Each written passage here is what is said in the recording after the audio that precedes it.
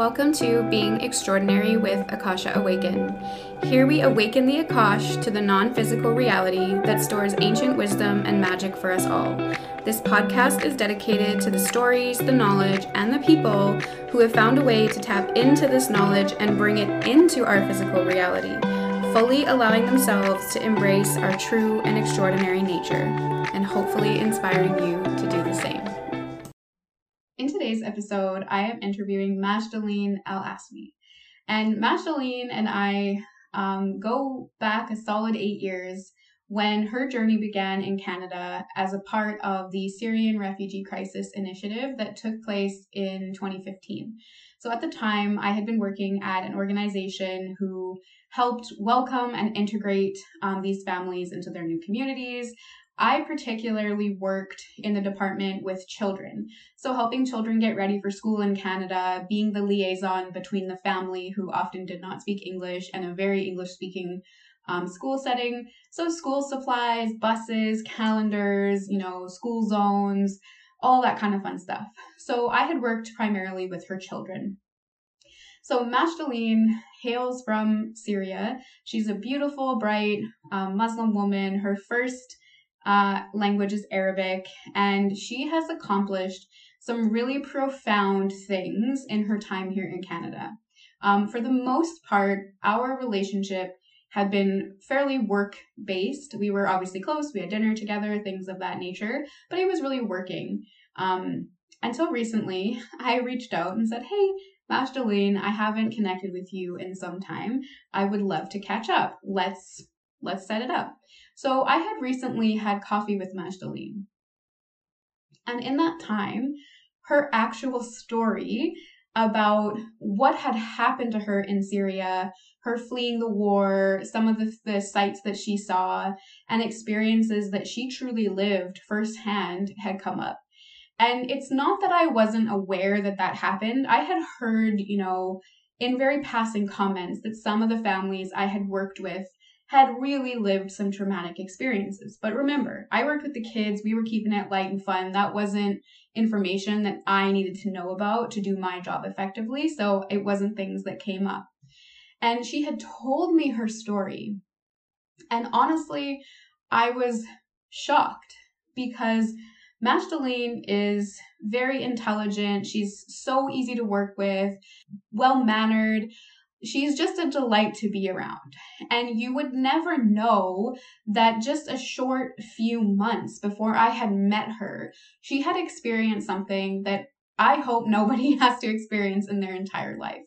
And I don't know if I find her story, so I find everyone's story very compelling when they come from extreme circumstances and really make something out of a traumatic experience. I obviously am always interested in those stories. But there's something about her story because we are the exact same age.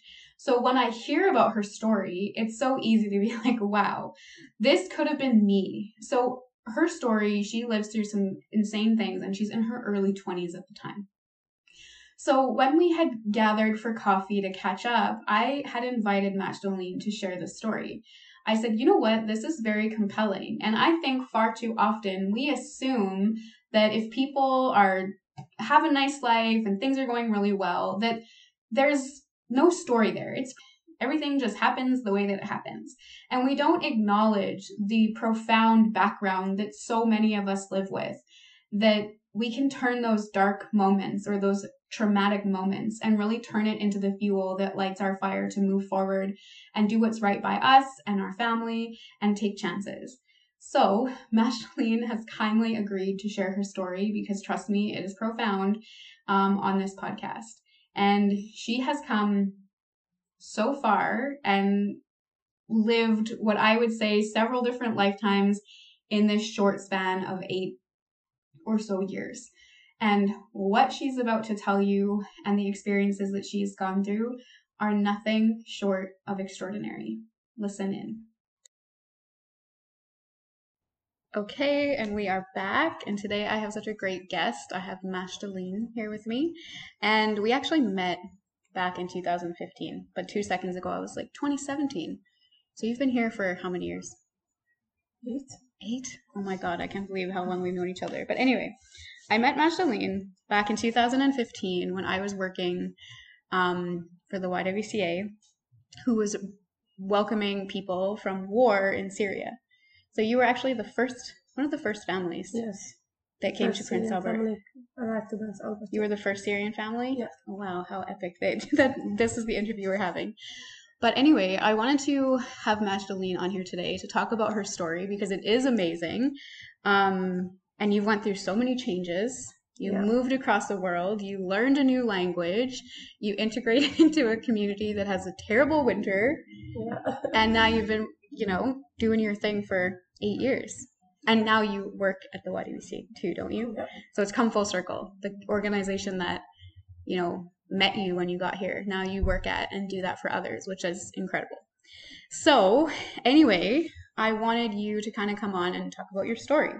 What was life like in Syria? When did things change? That kind of thing. Okay.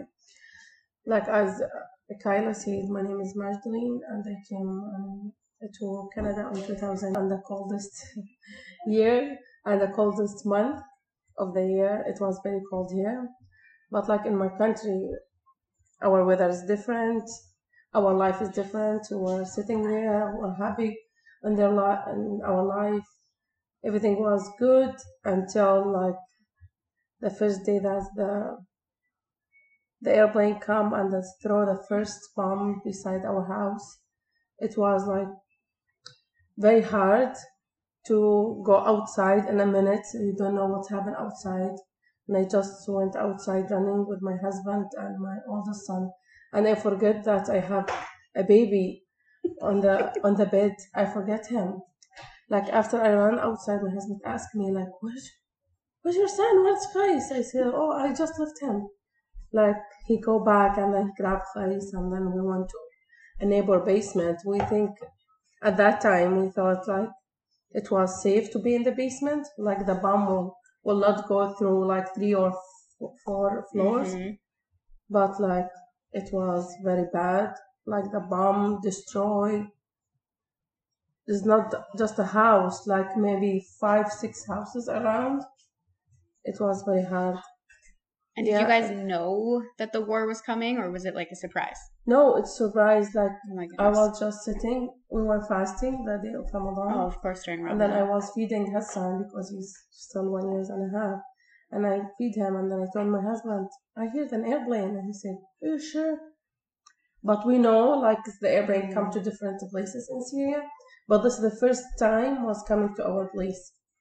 And then we just hurry up, and then we went to our neighbor's basement. And then when we went there, like, if you see the scene is very, like, I don't know how to explain it. You see a mom, like, carrying 2 girls. They were taking a shower, and she just wrapped them with a towel. And then she bring them there, and then one of the men's come, like, he doesn't have hand, like his arm broken from a top. And then bleeding. Other kids came screaming. Mom's searching about her kids. Like, if I explain it from today until tomorrow, I won't finish. Oh my goodness. Like, it was very bad. And then a couple days, we don't go back to our house. Like, we went to our friend's house for a couple days. And until my dad said, like, we can't live here anymore. We should go. Like, my mom and my sisters and my brother left before me. Mm-hmm. But my dad stayed there until I finished my passport and everything because he said, I can't leave you here. And so then, did they leave to a neighboring country? Did they go to Jordan? Yeah, they go to Jordan, but they didn't go, like, with a passport. Like, they just crossed the border walking. Right. And if you don't have a passport, what happens? Yeah, you should cross walking. Like, if the police attack you, maybe they will kill you. Oh my goodness. And can you work and things when you get to Jordan if you don't have a passport, or? No, it's hard. Like, until today, my sister got married and then her husband doesn't have any paper with him until today. Until today, he still work under the table because he doesn't have anything. Wow. Okay. Has her name on it. And then until, like, my dad said, like, today the day we should leave. Like, he know, because my dad used to work in the military, he know it's getting worse and then we should leave. And then he went just to grab a paper for my sister because she just finished her university. And then when he went there, he took my son with him. And then he's late, like more than 2 hours, and there's no phone to call him at that time. Like they cut all the phones, everything. And I tried to call him a couple of times, but he doesn't answer. And then after 2 hours, my husband came and said, "Why are you late? Why don't come?" I told him I'm still waiting for my dad to come back, but until now he doesn't come. And then Hassan with him. And then when I told him that Hassan with him, he's shocked and he took the motorcycle and then he just ran. He doesn't say anything. Oh my goodness. I just go from this door to other door, just looking to see if someone's coming. And then after 10 minutes, I saw like my dad's car's coming. And like when I look through the windows, it's not my dad driving. And the one besides not my son. And then when the car stopped, I said, "Where's my dad?" And then he just opened the back door of the car and then he come down with like he's wearing a white abaya and the blood all over the white abaya. And at that time I didn't think about my dad. I think about my son because he's always with him. I say, "Where's my son?" He says, he's okay. And then at this time my dad get a shot in his shoulder and then this shot open his back. Like it's very bad shot. And then he's okay. He came home at that day and then get stitches without freezing or anything. Oh. And then the next day morning, he said, like, "Let's go. We can't wait." I told him, like, maybe 2-3 days, like, your arm's still very bad. Like, you can't drive with this. He said, "No, we should go."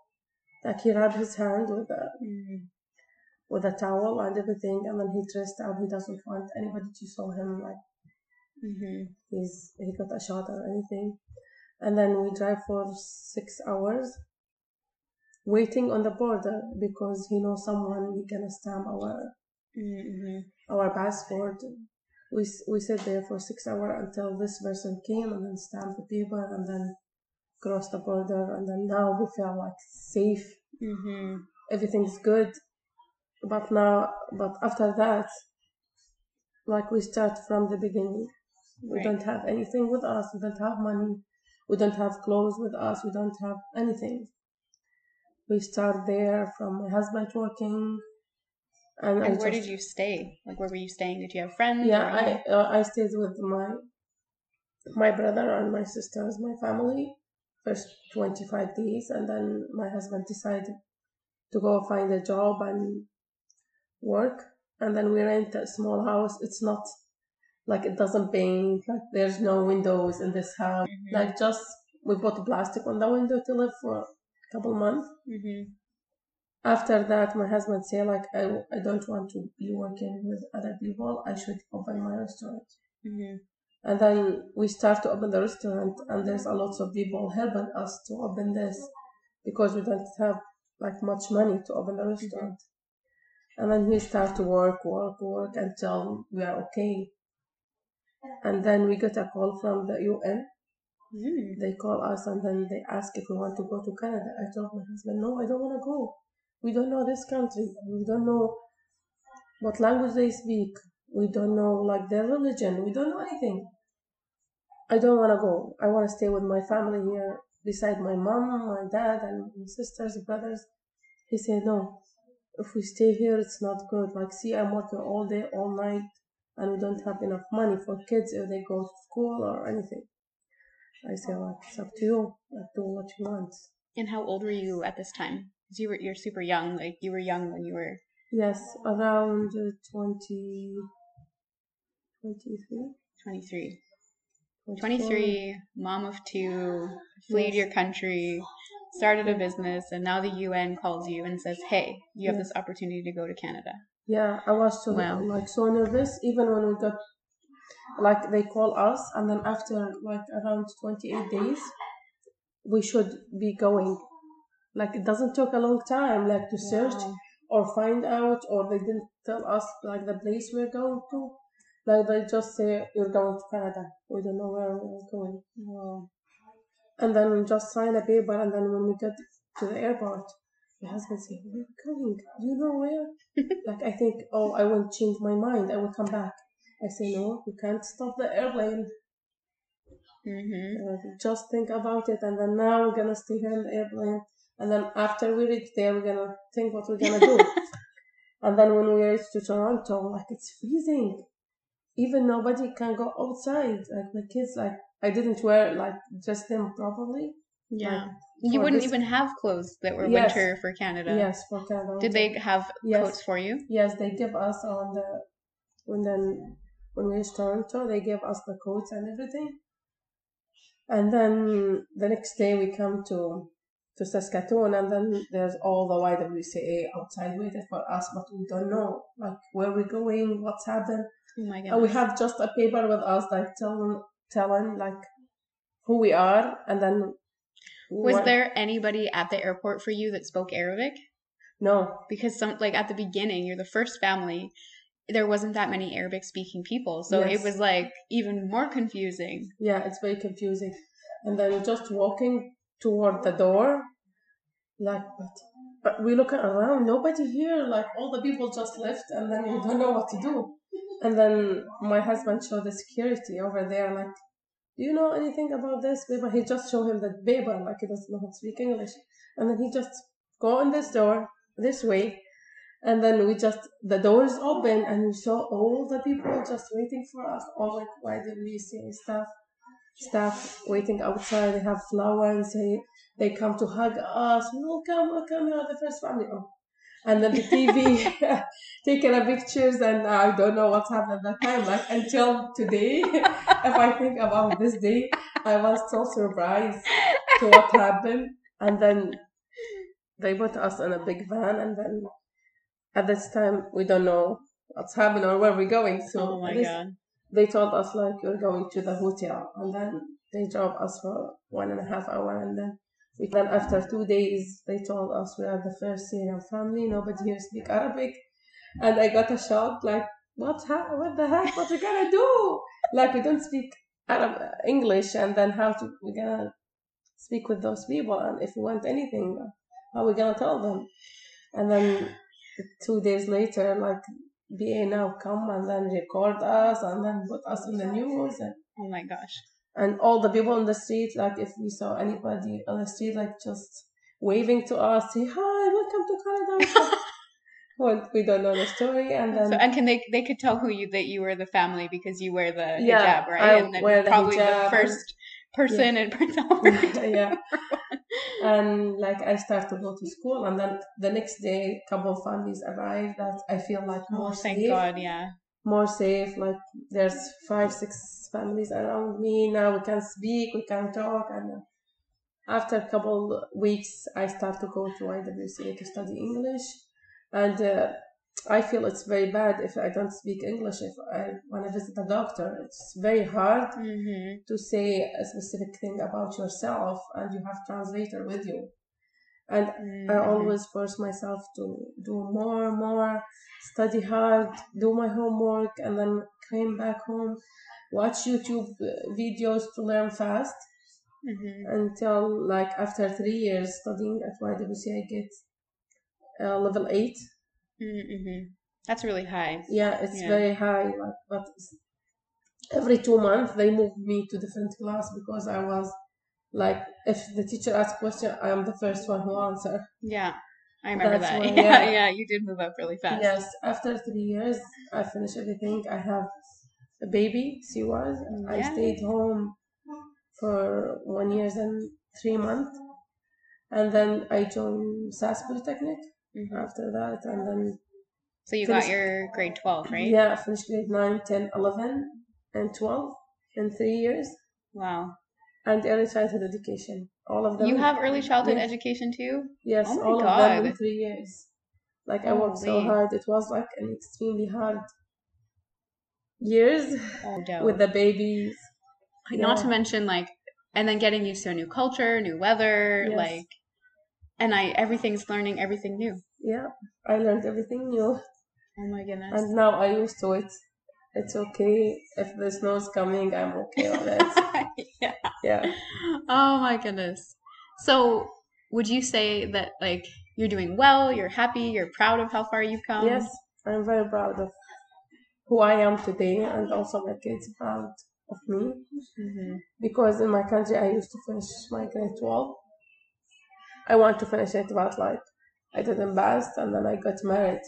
And then my mom always told me that she wanted me to be a good educator. But my mom now passed away. Oh, I'm sorry to hear that. 3 years ago with a cancer. Oh.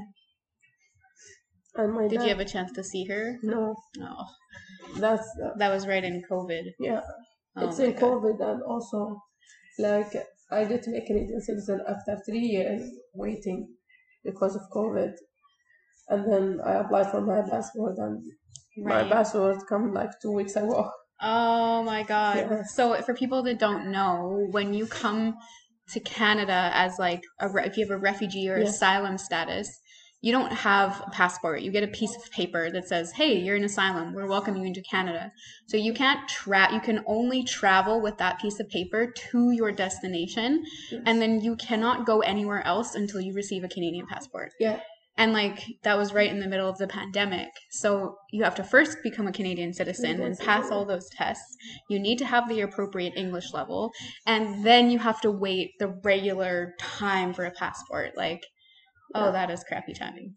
Yeah, I applied for my passport last year in February, and then until this February it's come back. And we're doing this interview in February 2023. So it literally took the full 8 years. Yeah. Oh my goodness. It was very hard. So your mom wanted you to be an educator. She obviously thought you were very smart. And you are. Yeah, always, like when I'm studying when I'm young, she said, "You're good. You should be something in the future." But yeah, and so how old were you when you got married? I was 19. Yeah. So did you finish your grade 12 or not quite? Yeah, I finished but in my country it's different than Canada. I should do the whole book at the end of the year. Like I should do math, science, biology, everything at the end of the year, and then I should study the whole book.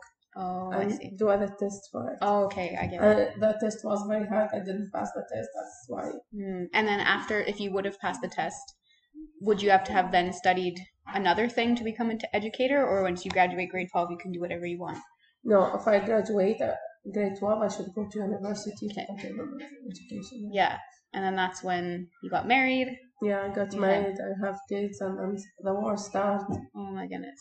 Well, you know what? It's like there was a huge part of the story where you were basically in like starting a new life, like starting. But now you can choose to do what you want. Like now you can do those things. Yeah.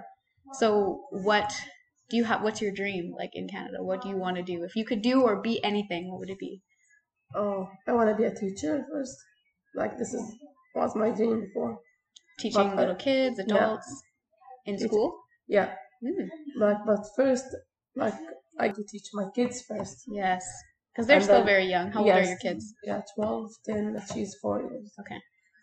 First, I want to teach my kids. Second thing, like if I got any paper from anywhere, from the government, I want to know what's this paper. I don't want to knock every time when other people ask them what this paper, what this means. But just so you know, the Canadian like government papers, like I'm like, what is this saying? Like it's hard for everybody. Yeah, but like if you don't have, like if you have just level 4, like you are not able to understand all this paper or sign any paper. But now, like, I have a better understanding for all the paper that kids have from school or anything. I teach my kids now English, Arabic, and French.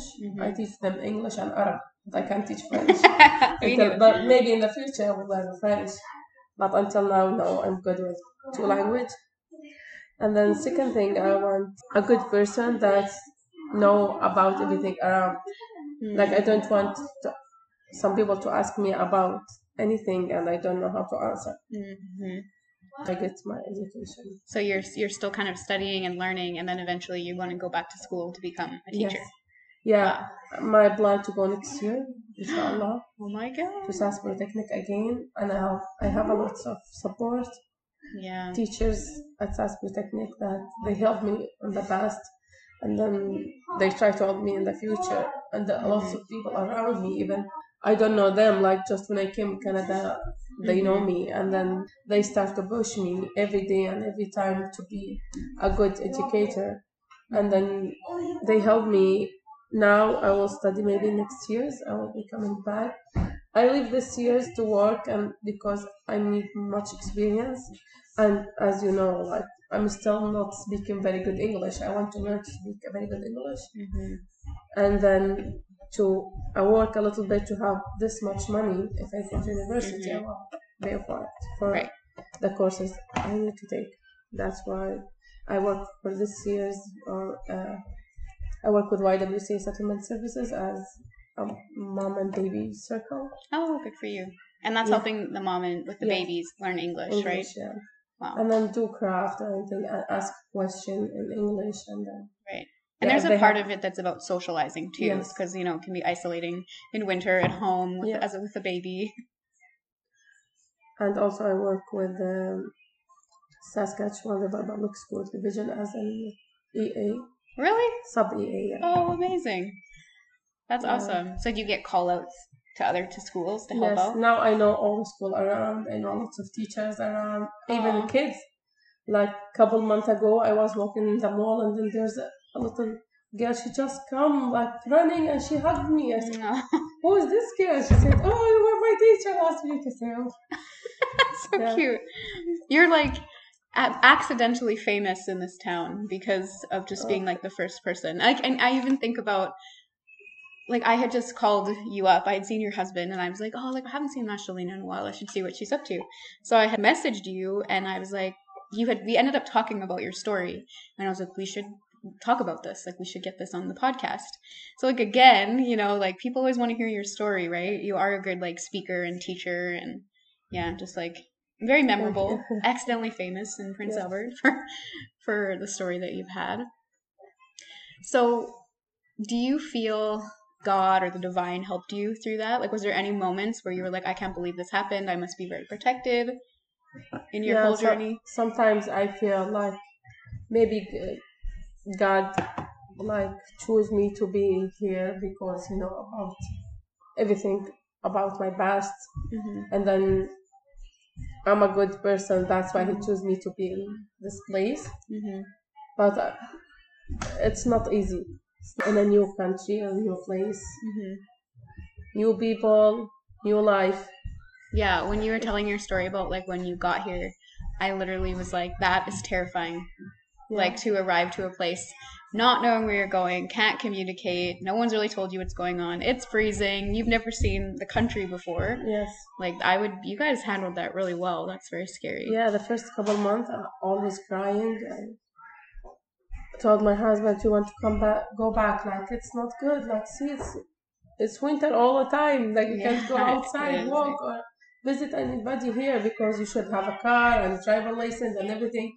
But at that time, like my husband had a driver license from my country, and then after 9 months, I have my driver license and I'm good now. I have class 4 driver license. Good, that's awesome. Oh wow. So, if you were to like, what got you through all that? Like, how did you said that would have been hard, and you said you're crying every day. Is there anything that like got you through? Was it like your faith or your family or just knowing you had no choice? Like, no, like I got through all this stuff. Like my husband always supports me, and then every day he told me that I'm here because we're here because like we have this like that happened in Syria, but I am here. It's your family or dad. If you have anything or it's in trouble or have anything you want to ask about, I will be here beside you. Tell me. He's such a good man. You guys are such a great family. So nice. So you always felt like supported and loved. Yeah. That there was like a, community and family. And if you had to give advice to other people who are going through what you're going through, like big life changes and not stable and not knowing like what their, next moments might entail, what kind of advice would you give? I will tell them like to believe themselves first, and then don't think like all the door will be closed. Like some door will be open, and if you go to this door and then it's closed, know that's the creator give you another chance to try. And if you are not good in on this thing, you will be better on other thing. And then just follow your dreams. Yeah, that's a great piece of advice. That's what I talk about a lot with people. If something isn't working, it's oftentimes because it wasn't like meant for you. There's something else that you're good at, or it's like your calling or your specialty. You know, the city that we live in, there's not a lot of light. You know, it is a hard place. There's a lot of issues here. It's very cold for a long period of time. And sometimes I think the people that can like shine the brightest light or make the biggest difference end up getting stuck here because there's a lot of people who need healing. You know, I talked to somebody once and I said, it's like, oh, you know, I just don't know why I had to be born in Prince Albert, Saskatchewan. Like, it's really not the land of opportunity. And they said to me, like, sometimes the brightest lights end up in the darkest places because you get to change how things are. And, you know, you yourself have experienced racism and things like that. Does it make you like passionate about educating people about, you know, race or difference or language or faith? Like, do you care about that stuff? Like, what do you like to educate in? Yes, lots of people, they don't know about like different religion or different colors or different people come from different country. They don't know the situation. That's why I came here, or what's the problem over there. But like they just know I am different, or I am wearing a hijab. That's mean I am different than them, or I'm coming here to take their land or to take their job, or a lot of stuff like that. Like I have this experience one time when I was pregnant with my daughter, and I went to see the doctor, and I was on very bad mood because I always when I go to the doctor, they send me to do a picture like an X-ray because my baby doesn't feel good at that time. And when I reached to the office, like to the doctor office, and then there's a lady over there. She just like saw me and she started screaming in my face. And she said, "Where are you from?" I said, "From Syria." She said, "You coming here and you have a baby too? Why you come here? Why you don't stay in Syria and die in the war?" I don't know what to answer her. Oh my God.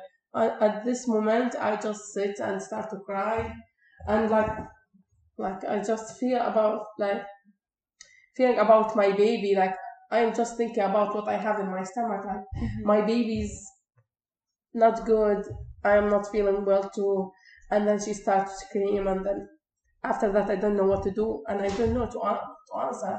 But all the people around me start to tell her to be quiet, but she still screaming, and don't be quiet until the doctors got out and then take her inside, and then they all start to sit beside me and talk to me. And, "Are you okay? And how you feel now?" She doesn't understand what the situation you have, and I told them like, if you were in the war and then you saw in front of you other kids is dying, or they didn't have a head or arm or legs, what you gonna do? Put yourself on my spots or my situation. What you gonna feel? Yeah. Oh my God, that's awful. But you've had encounters with more people being good to you, right? Yes. Yeah. A lot of people are good. Yeah. Oh, that's terrible. So when you work with, if you in the future you want to work with children, right? Yes. Is there something like special that you want to like pay forward to children? Like, how do you want to make them feel? Why are you passionate about educating them? Yeah, I always want the kids to be safe first thing, because if you are safe, you can do what you want to do. Exactly. Yeah. And there's so many kids that like don't feel safe or don't feel seen or don't feel validated. So I think that's a really great perspective to want to take into that. That's amazing. So is there any like final things that you wanted to say or share with? Yeah, I want to share that. I want to say like to all the people around me, and they help me, support me. Thank you very much to being part of my life. Yeah, there's been a lot of people, but I think that you've given a lot to other people too. Like I think so. Majdaleen was one of the first families I ever worked with, and I worked with kids going to school, helping newcomer children integrate into school when their language barrier. So I remember that you guys were one of the first families that I worked with. You know, however much I ever or anyone's ever helped you, like I feel like you've always repaid. Cooked us amazing meals, you know, you've said nice things, you've always been such a pleasure to work with. And I think you've taught me a lot too, just through even your story or your experience, right? Yeah. It's always an exchange. When you get something, you always give something. Well, that's so nice. I wanted to thank you for sharing your story because it's not easy reliving that. Reliving that. Oh, yeah. And if there's ever anything you want to share in the future. I just want to share last point that after I thank all the people, like all the Asmi technique teachers that support me, all the YWCA staff, all my friends around, all the people, they know me after that. And I will say, like, if you want to hear a lot of or more story about the refugee, we have a refugee day at YWCA on June 20th, and they will share story and show other people what's happened there, and they will talk about it. Yeah, actually, World Refugee Day is an amazing event at the YWCA because it's not just people from Syria. There's people from like all countries who have like totally different stories about how they got here. This podcast is called Being Extraordinary. Honestly, it's because behind every person that you see, usually there's this crazy story that you'd never know. Like when I first met you, I would have, like, I heard stories about Syria. Obviously, we've seen it in the news and it was awful. But I never would have known that you were somebody who, like, seen it firsthand, watched a bomb go off, seen dead people. Like, I never would have known that. So I think people, like, constantly judge, oh, you know, this person's happy or nice. They probably don't have any worries in their life. When really, like, you've experienced something, like, highly traumatic and you'd never know. So I really love that you share your story because it just goes to show you things aren't always what they seem.